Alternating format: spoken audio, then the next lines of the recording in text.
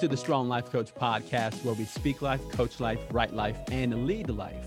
Today, I'm joined in the podcast studio by Janet Arias. Janet, welcome to the show. Thank you. Thank you for having me. All right. Well, I'm excited about our conversation. Janet Arias is a founding partner of Blanco and Arias. She handles employment matters, including wrongful termination, retaliation, unlawful discrimination, and harassment due to race, gender, disability, and other protected categories. Ms. Arias also handles matters involving workers' compensation, wage and hour, and personal injury. Ms. Arias received her Juris Doctorate from the University of California, Hastings College of the Law, in 2009. Ms. Arias graduated cum laude with a Bachelor of Arts in Political Science with a public law concentration and minor in Spanish from the California State University, Long Beach. Ms. Arias is admitted to practice before all California state courts, the United States Central District of California, and the United States Court of Appeals for the Ninth Circuit. She is a member of the California Employment Lawyers Association, Consumer Attorneys Association of Los Angeles, and the Mexican American Bar Association. Ms. Arias is fluent in Spanish. If she is not litigated in the courtroom, zealously advocating for her clients, she is traveling or at a Dodgers game. So, Janet, what inspired you to become an attorney? This is a really interesting question when I get it, because I've always wanted to be an attorney since I could remember, 4 years old, 5 years old, something like that. And I have no idea where that idea came from because no one in my family is a lawyer. I was the first person to graduate college. So I have no idea where the idea came to me. But I remember in kindergarten or preschool, they ask you, what do you want to be when you grow up? And I always said I want to be a lawyer. So I don't know. I have no idea. I grew up with the idea of wanting to be a lawyer, grew up around no lawyers. I didn't meet the first lawyer until I was in high school. Wow. So I have no idea how that idea really came about, but I followed through. And it's really funny because after I graduated law school and I took the bar and passed the bar, um, my mom actually on my graduation day, my mom gave a speech like during our La Raza graduation. Said, Mm-hmm. remember you said, Mom, I want to be a lawyer. And she pulled out like the piece of paper that you do in kindergarten that says, what do you want to do when you grow up? And it said a lawyer. So it's just kind of Wow. thing. But I have no idea, honestly. So Mm-hmm. I don't know where that inspiration came from, but I know that I've always had it and I just kind of followed through and it was plan A always and never had any other plan B. I Yeah, love that. I love yeah, the concept of your mom saving that piece of, whether that was an assignment or the art piece or whatever that was, but her saving that and then being able to bring that up when you pass the bar. That's just a beautiful, beautiful thing. yeah. Now, having had that idea with you, I mean, for decades at this point, right? What do you think when you think about your gift? I think it is a gift, this follow through, right? Or you might call it determination or passion or hard work. What do you think has really helped you to have that follow through that took you from a kindergartner with a dream to somebody who fulfilled that dream, even though, again, you were the first one to graduate college, as you said, in your family, and again, the first attorney in your family as well. What do you think really helped you with the follow through?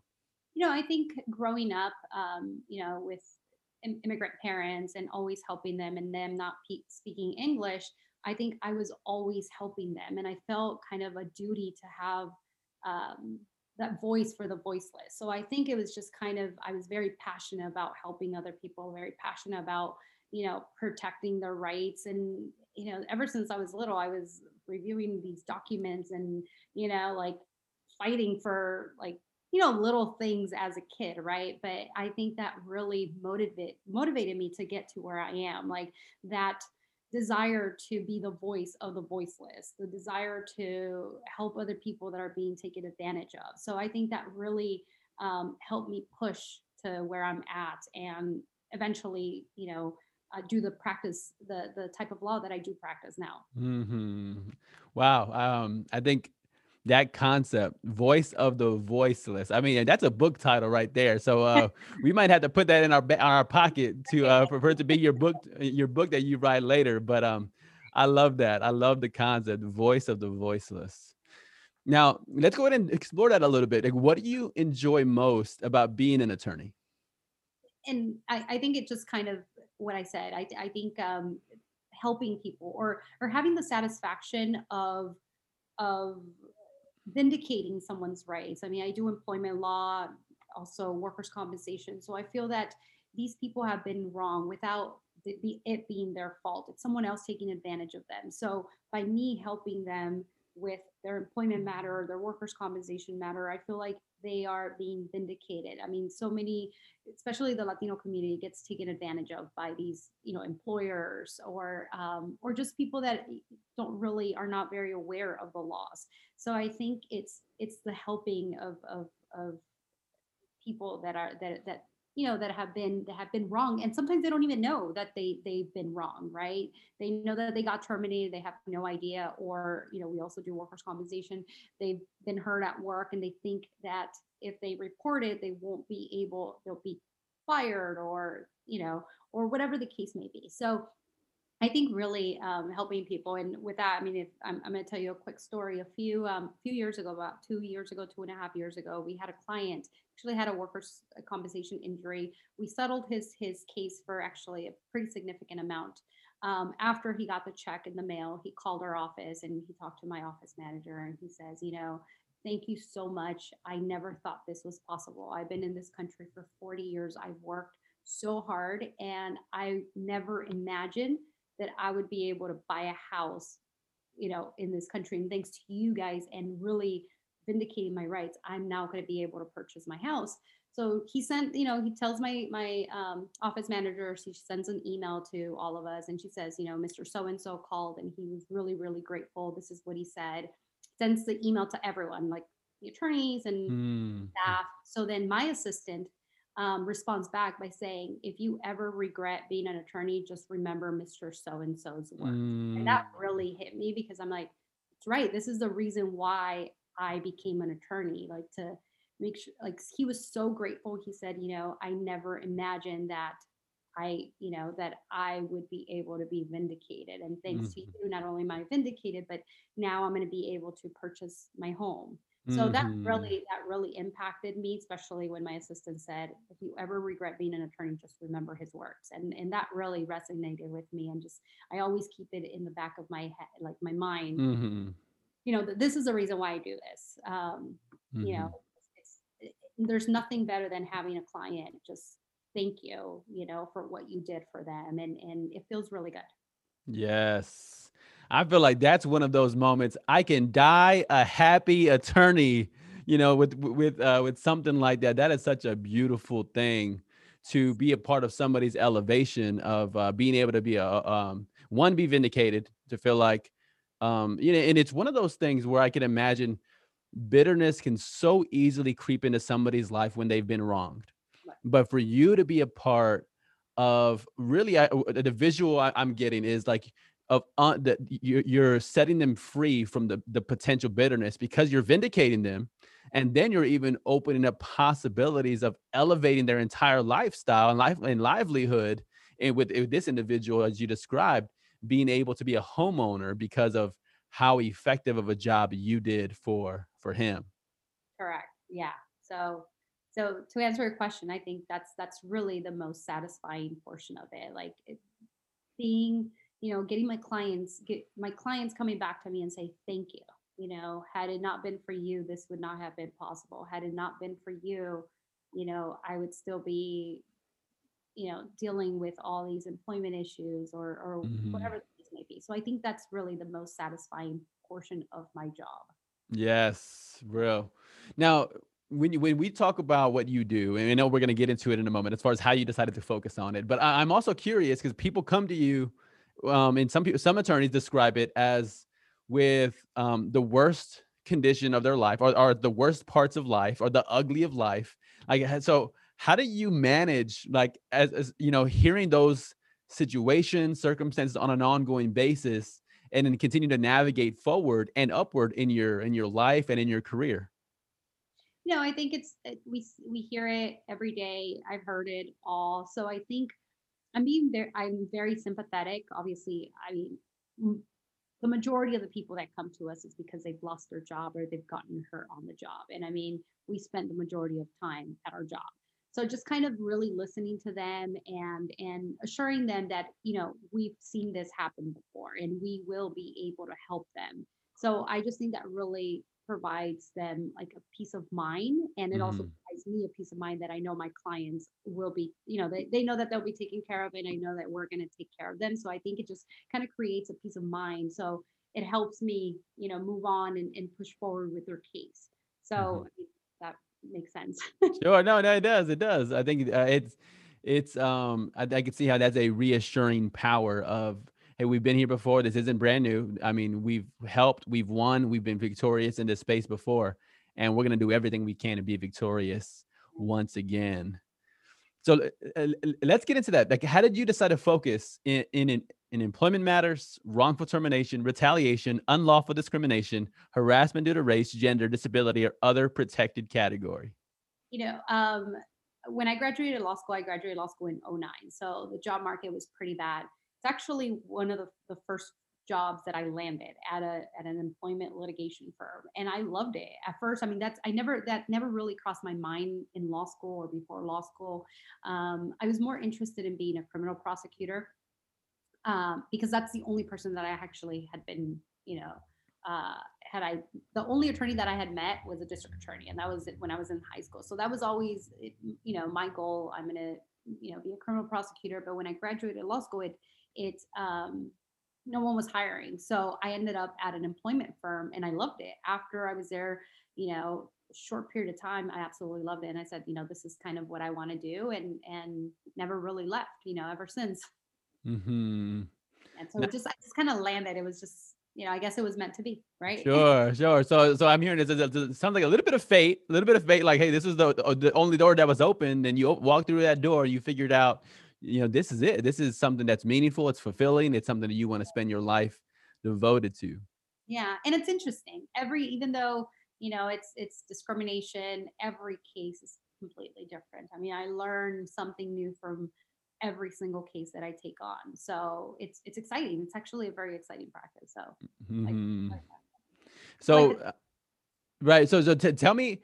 So that's where you started, and at what point did you transition and go? You know what? Because you're a partner right. of your law firm. So at what point did it go from, all right, hey, well, I'm an associate attorney or whatever you were in the first in your first role as an attorney, to, you know what, let's let me start my own in partner, or however you did it. Tell me more how that took place and how that happened. So the very first firm that I was telling you about, it was an employment firm. One of my coworkers, he did workers' compensation there, and we just kind of hit it off. We became really good friends at the time, and I saw how driven he was, very business oriented. And one day we were just having a conversation. He's like, "My goal is to, have my own firm." And I told him, "You know what? If you ever decide to have your own firm, I will partner up with you because I like the way you work. I like your work ethic. You are so like, you're so driven. I want to be part of that, right? Hmm. I wouldn't partner up with anyone else. I mean, and this is 11 years ago, 10 years ago that I told him this. So Hmm. that was just kind of in the back of his head. And like, like she told me we were going to partner up. So we worked there. Then we went our separate ways at different firms. He went to a defense firm. I went to a defense firm too for a few years. And then one day he calls me up and he's like, let's have lunch. Calls me up. We go to lunch and then he gives me a business card, right? And I saw it and I'm like, oh, thanks. And I put it away. I was like, why are you giving me a business card? We're like best friends. Why would you give me your business card? He's Hmm. like, read it. And I saw it was like the law offices of Robert Blanco. And I was like, whoa. He's like, remember you told me, 5, 6 years ago, 6 years ago, something like that, that if I ever started my own firm, you would partner up with me. He's like, so here we are. Like, are you ready? And at the time, I wasn't ready because I mean, he just kind of just popped it up on me. And I told him, like, I don't know what to tell you. He's like, you said that if I ever started my partner up with me. And here I am, and I need a Uh, partner. And I'm like, you should have told me before you started it, not once you already started it. So I told him, it's fine. Let me think about it. I came home and I said, if this is the perfect opportunity, I mean, I like his work ethic. We have very, very similar work ethics, and there's no one better, no one else I would rather partner up with than him.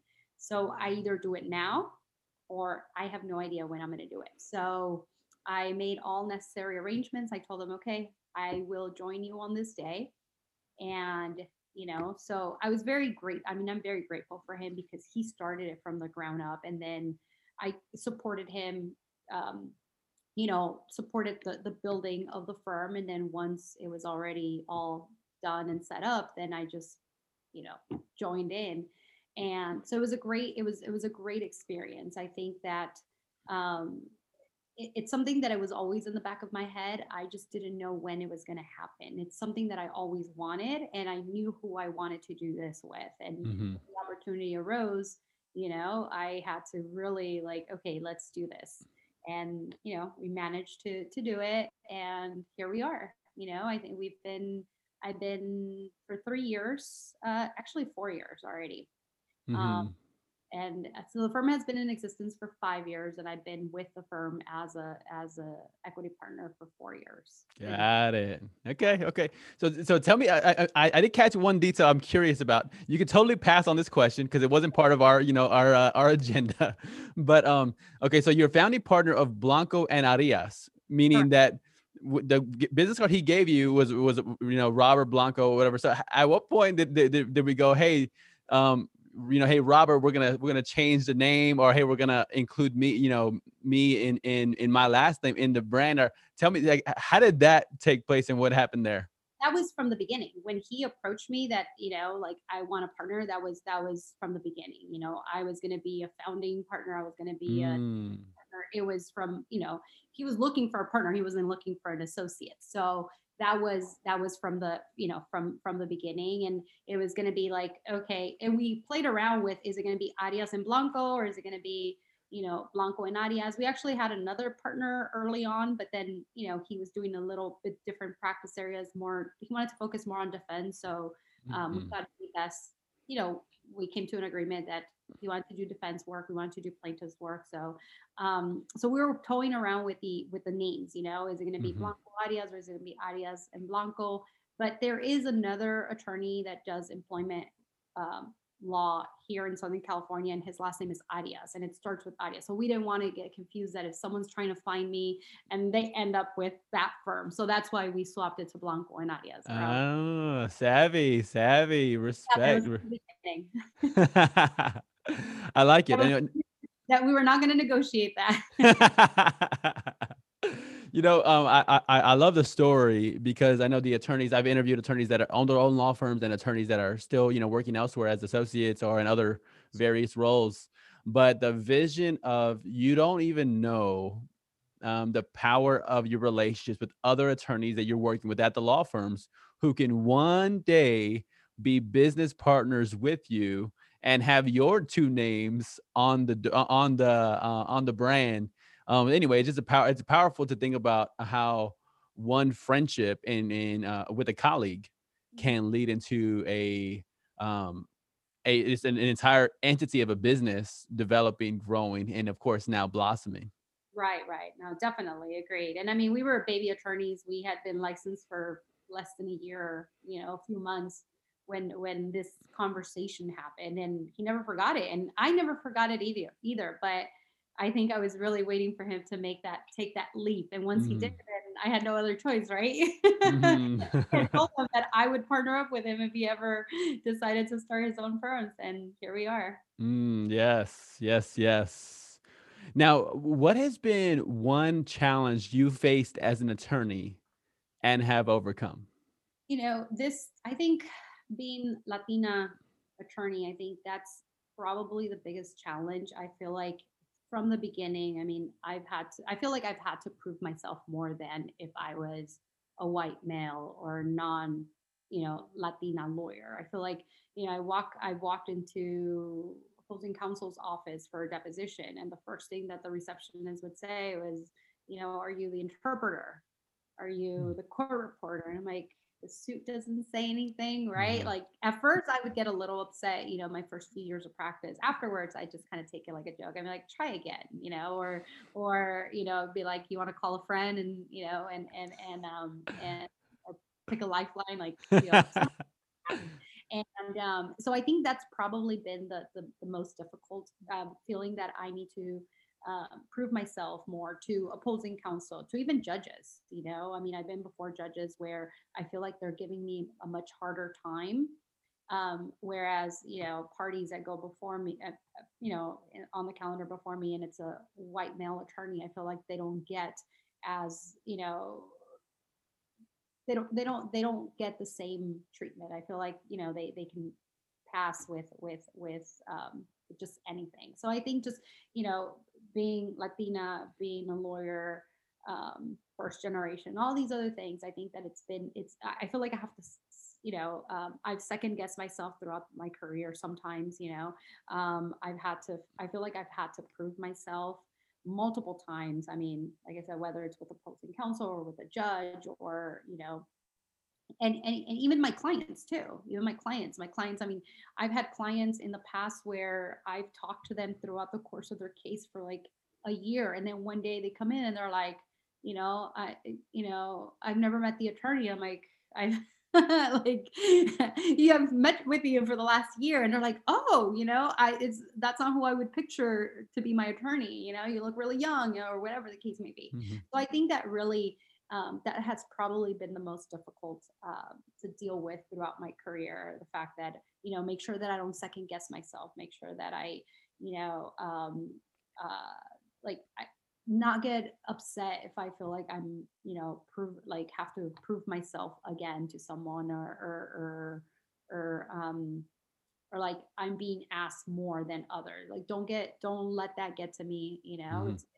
It's part of, what we have to deal with. And hopefully one day, that won't be the case. Hopefully one day the legal community will be more diverse. There'll be more Latinas, more, female attorneys. I think, if I remember correctly, there's about 2% Latina attorneys throughout the nation or something, which is Mhm. a very small percentage. So I think hopefully in the future that will change, and there'll be a lot more female Latinas, where we won't be able, we won't go through this of, you're Mhm. the interpreter. And I get that, nonstop. Are you the interpreter? I'm like, really? Mhm. I mean, Yes.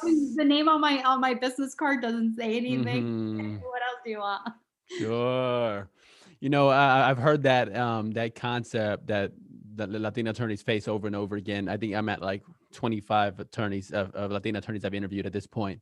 But I think I hear about it, and I think this is the respect I have for the power that you and and your other Latina attorney colleagues, the respect that and the power that you all are displaying, as you mentioned, um, that you all are giving this early powerful impression of of who a Latina attorney is, what a Latina is all about, and even um, I love the concept of trailblazing and making it easier for the next people coming up.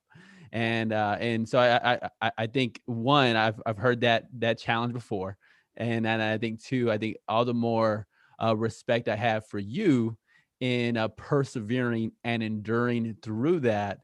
And I feel like as time moves forward, we're going to have a whole lot more stories to tell about how difficult it was in the beginning, but then how much easier people like you made it for people who were for the Latina attorneys who were coming behind you. So anyway, much respect to you and what you do, and facing those challenges that other people won't have to face in the same way. Thank you. Thank And I'll use this opportunity to plug. I know one of my partners and I, along with another attorney here in San Antonio, we've put together a program to facilitate a scholarship for Latina attorneys. So more to come on that. But back to that 2% figure, to the concept of working together to grow that demographic is something that has been pulling on my heart, and to have more attorneys like you in the world. Right. Yeah. And I think it's important, I think it's very important to have a diverse legal community because our clientele are diverse. And I think it's important that, at some point also we end up making it on the bench because, we need a diverse bench as well. But I think it's kind of hard also for especially Latina attorneys because we also have that, family expectation of having a family, right? And do you have a family and dedicate yourself to a family, or you dedicate yourself to the practice of law, which is pretty, it could be pretty rigorous and stressful, or do you just do part-time, each one. So I think that's why also it's a lot more difficult. I mean, I have friends who have, are attorneys, and they're having a very difficult time making that decision to step away a little bit to be able to raise a family, or others that are dealing with, do I not, spend much time with my kids, and then also, focus on my career as well because I've worked so hard. I mean, it's kind of like an ongoing battle between, your personal life and raising a family, which, society expects that from, Mhm, from female Latinas, or mhm. just, you know females in general. So it's kind of like an ongoing battle. So I think that may also have um, an impact on why the percentage is so low. But I think having, programs to allow you to have, that work life balance, would really help improve the numbers as well. Mm. I think owning your own firm, I think there's a possibility of doing that too. Obviously, in the beginning, it's a little hard because there's so much management that goes into it. But eventually, I think it'll get to the point where I'm less, litigating less and just kind of managing. Mhm. Hopefully, in a couple of years, that'll be the case. Yes, and that's an entire different podcast. We gotta talk about you as the, I think scaling. I think I love hearing about what you just described, that the Latina attorneys in the space to be able to scale and bring on other attorneys to their firm, and being able to have more flexibility with their schedule as well. So I love that. I love that notion. Um, Now let me ask you a similar question. Let me be a little bit of a different spin. What is one common challenge you've seen other attorneys face, and what do you think is a great solution to that challenge? Um, I think the biggest challenge, and I think it varies depending on how long you've been an attorney. I think early on the challenge is, the amount of work that you do, the amount of hours that you spend working, and not having that work life balance. It's really easy to get lost in your work and forget about your life. And then I know because I've been there the first 2 years of my practice. I feel like I worked too much and I was killing myself. And then one day I just kind of stepped back and said, this is not right. I need to do something about it. So I think later I started, um, you know, getting into the idea of you're not going to work on at least Sunday. Let's just don't work on Sunday. You can work your butt off Monday through Friday and then just take Sunday off. If Saturday you need to work, then go for it. If not, then, don't work. So I think that's in the beginning of your career. I think that's kind of like the biggest challenge, like, having that work life balance. And I think once you've managed that, I think there's other challenges also. And that's, it's not being jaded by all of your cases and making sure you put the same effort, because after a few years of like seeing the same type of things, I can see how some people might get a little jaded and they're not putting the same effort into it. Mhm. So I just think it depends on where you are in your career, but those have been primarily like the biggest challenges that I've seen in other attorneys. First is they work too much, then they get to the point where I feel like to some extent they don't care. It Mhm. can happen. I mean, and just based on my interactions with other people that have been in practice for 10 plus years, all of a sudden, I'm like, Mhm. don't you care? Shouldn't you put the same effort that you did for the last client 5 years ago? So I think that's probably some of the challenges that I've seen in other attorneys.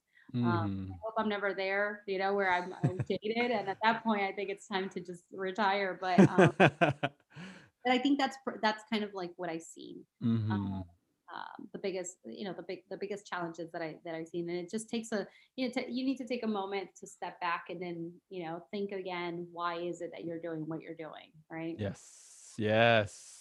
You're speaking my language because naturally, as a coach, right? That's kind of what I specialize in, helping the man behind the brand, helping the lady behind the label, and helping the person um, behind it all. Because yes, to your point, you can be an exceptional professional, but then if things behind the scenes aren't going well, then that's eventually going to affect the profession. It's eventually going to affect work performance, and I feel that. So I really appreciate both perspectives. One of the workaholic early on, and then I can totally see how the workaholic can lead to that other, the jaded experience without proper reflection and well, I suppose without the proper support to dig behind maybe some of the roots behind some of those tendencies to become, like you said, jaded or darkened or whatever what you want to use to describe that concept. But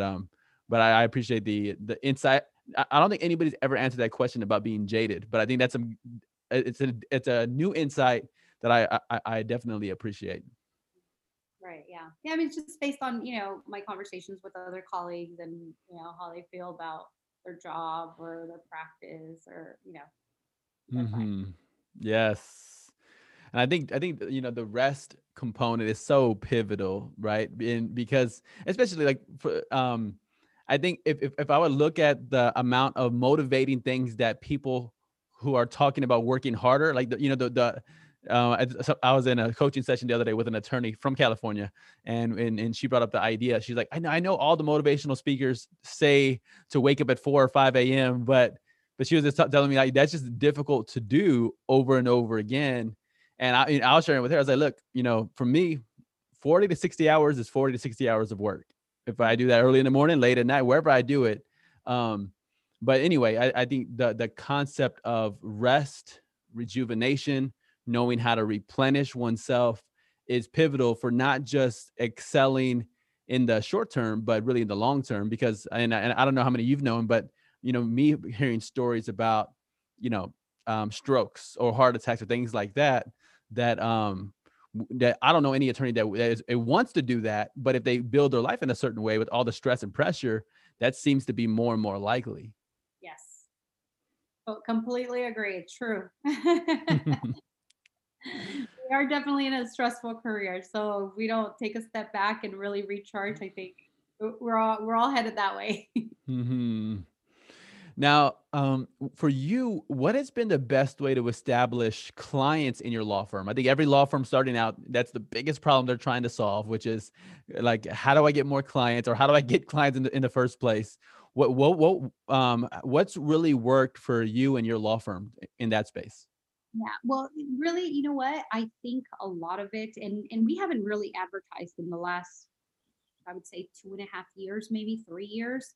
And the reason for that is our biggest source of client referrals is our own clients. So we do a great job at them, and then we get two, three, four clients, out of that one client. So I think that's really what has worked for us. Just doing a really good job on on their case, not just doing the job, but also maintaining that constant communication with our clients. And I think they really, really like the fact that we're in constant communication with them, we're updating them, and then we get a good result for them. So that results in referrals. They'll be like, oh yeah, my lawyer did this for me, and then they send them over. So I think the majority of our clients that we have now have been referred by another client, or they come back. They have another issue, 2 3 years later, and we're there for them. And so I think that has been our biggest source of getting clients. Early on, we did do print advertisement for about a year or so. That was a little bit difficult. One, because it's expensive, and then two, our the cases that would come in were not that great sometimes. So we had to, either because we were starting off, we didn't really want to reject it. We knew it wasn't going to be a big case. They weren't going to get, but we would still take it just for that the referral source. So Hmm. that has been our biggest referral source. Also, other colleagues, other attorneys have been great because our practice area is very interesting. Not very many firms do. I mean, while some firms, a lot of firms do employment, we do workers' compensation and employment. So a lot of my employment cases stem from a workers' compensation case. Like the person gets injured, and then after they get injured, they get fired or they don't get returned to work. So we have that. Both those crossover cases, and or it's a workers compensation case and they were injured by a third party, so now we have an employment PI and work comp crossover. So we have built this niche of the crossover cases that I think that other attorneys will refer cases to us because they want to have the same firm handling both aspects of the litigation, the workers compensation and the employment aspect, because then the left is talking to the right, as opposed to one attorney doing their own thing and then the other one doing the other thing, and then affecting one or the other litigation. So those have been primarily our referral sources. We haven't really done much advertising, honestly. I mean, I think we kind of need to jumpstart on especially on internet advertising, but for now it's only been our current clients and other colleagues, other attorneys. Mhm. Well, I mean, there's something powerful about that. I mean, there's power in considering. Um, I mean, again, having interviewed 25 other attorneys, I ask this question over and over again. I'm okay. What are you doing? Hey, what's helping you? Like, okay, hey, Instagram, or somebody else like, hey, social, it's Facebook and YouTube, and then somebody else is going, hey, we just rented a billboard, and so I'll follow up with them. Hey, how's the billboard going? Because I want to know, because I want to be able to share with other people. But to hear the power of what you just said, to go 2.5 years of your estimation without any paid advertising. So that's not paper, that's not TV, that's not no paid. I mean, no paid advertising for social media, nothing. Nothing. No. Wow. I mean, and one, y'all are still in business and y'all seem to be doing well. Yeah, definitely. I mean, we're super busy. So yeah, it's been a blessing. It's been a blessing that we have been able to deliver to our clients, to be able to get either return clients, or they refer out you know their friends, family, everyone, and we have expanded our network from Southern California to Northern California. So we have some clients in Northern California, and they even though we told them we're in Southern California, they're like, it's fine. We would rather Hmm.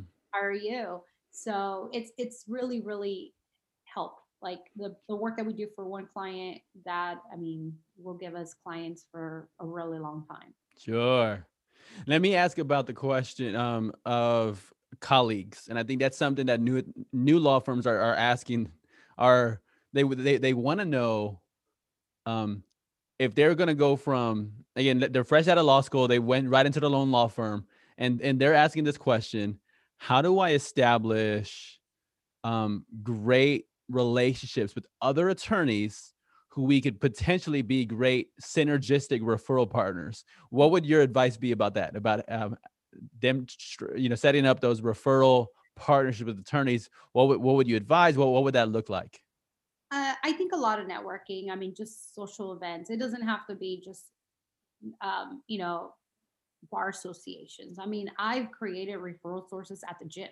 I run into another attorney, and then I meet them, or I've been on business trips to Northern California. I went to law school in Northern California, so sometimes I would go, and then I would, you know, a law school friend decided to bring another friend that's an attorney, and we just kind of, hit it off, as a, just as a friend, right? And then Hmm. I think by them seeing your personality as just a regular person, I think would really, say, okay, well, if this person is a great friend or a great person, I mean, they're going to do great with my client referrals. So I think that really has helped us. I mean, just my network before forming my firm was really big. I mean, from the Bay Area all the way to Southern California. So I had a lot of friends. So now they just refer the cases over to me. So I think building that network of not just, within the legal community, but just everywhere. I think that really, really helps. I'm a huge baseball fan. I'm a huge Dodger fan. So I mean, even at Dodger games, I've my seat neighbors have, I there was an attorney that was, two seats away, and then, we kind of,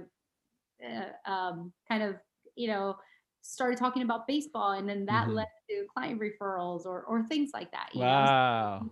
I think it's just your everyday life where you create these networks. You never know where these referrals are gonna come by. Like that's how we met. There's a firm that we co-counsel on cases, and they will send us all the workers' compensation cases. They'll send me the employment cases or things like that. But and those are relationships that we built, even though they're attorneys. We build them outside of attorney networking.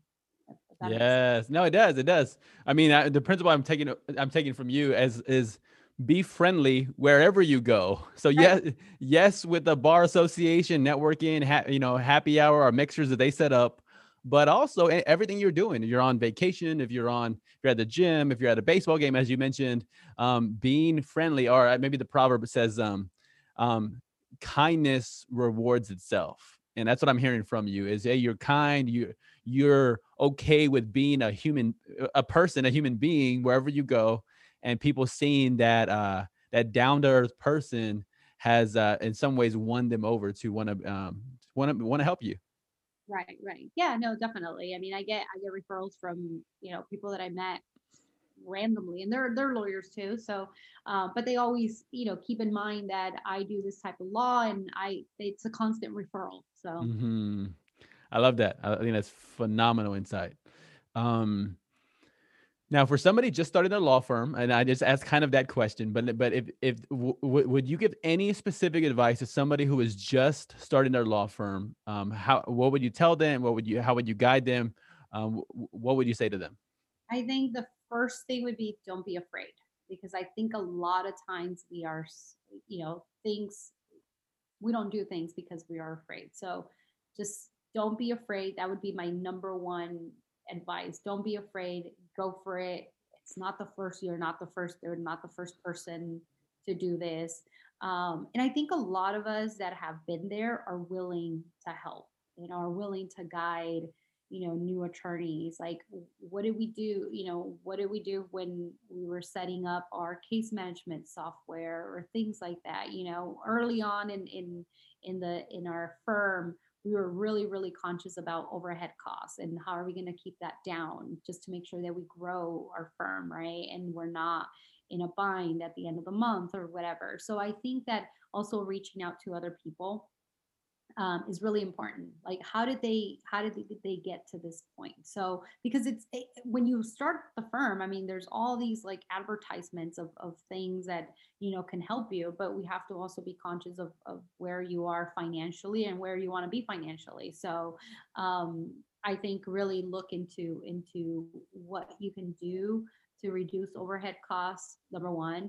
Number two, to get other mentors, reach out to bar associations that, like for me, the Employment Lawyers Association has been amazing. I mean, providing so many tips and ideas on how to litigate when it comes to, certain cases. When it comes to firm management, I think that we have, look to other people that have also done it to get ideas and be able to help us in managing the firm and growing the firm and whatnot. So yeah. Nice. I like it. All right, so people are gonna my lawyer friends are gonna be emailing you and Sure. asking. um, Happy. I'm more than happy to answer those questions. I love it. I love it. Yeah. I think it's great insight. I think I love the even concept about fear. Fear can be so crippling if we let it. It can prevent us from trying, attempting, exploring, adventuring. But I think you're right. Like not allowing fear to hold us back in whatever endeavor is before us is a really powerful thing. It's especially in the world of law because different attorneys have told me like you're afraid of you don't want to lose your do something to lose your license, you don't do something wrong. Sometimes there could be even that fear of mistakes. But I think that's great insight. Yeah. Yeah. There's fear. I think starting your own firm, there's fear. Like for me, my biggest fear was I'm gonna leave a full time, well paid job, nice. I mean, it was great. to for something that's unknown because we're plaintiff's work, it's contingency. We don't know what's going to happen next month or the following month. So, but you know, decided to do it, and here we are. And I mean, been very, very blessed that it's been very good. It's probably been the best decision that I've made. Mm, I don't think I would have gone any other way. I think it was came at the right time. We have been able to grow our firm. I mean, we had a lot of help from family, I mean, amazing help. The first few staff members, our first few staff members were family. It was my hmm partner's mom is the office manager. She's still our office manager. My brother's my litigation is paralegal.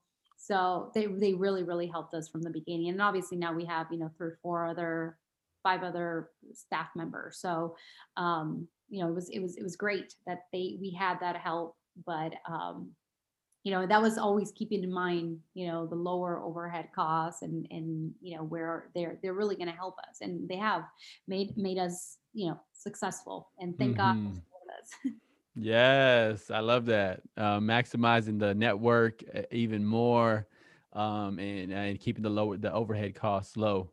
Well, Jenna, I want to ask you one more question. I know we didn't get to all of the questions. I will to let you know you are invited to come back. We'll have to set up some time after a few weeks for you to come back and share some more of your insight. But I do want to give you one last question for us to close. What are your favorite qualities of your favorite people?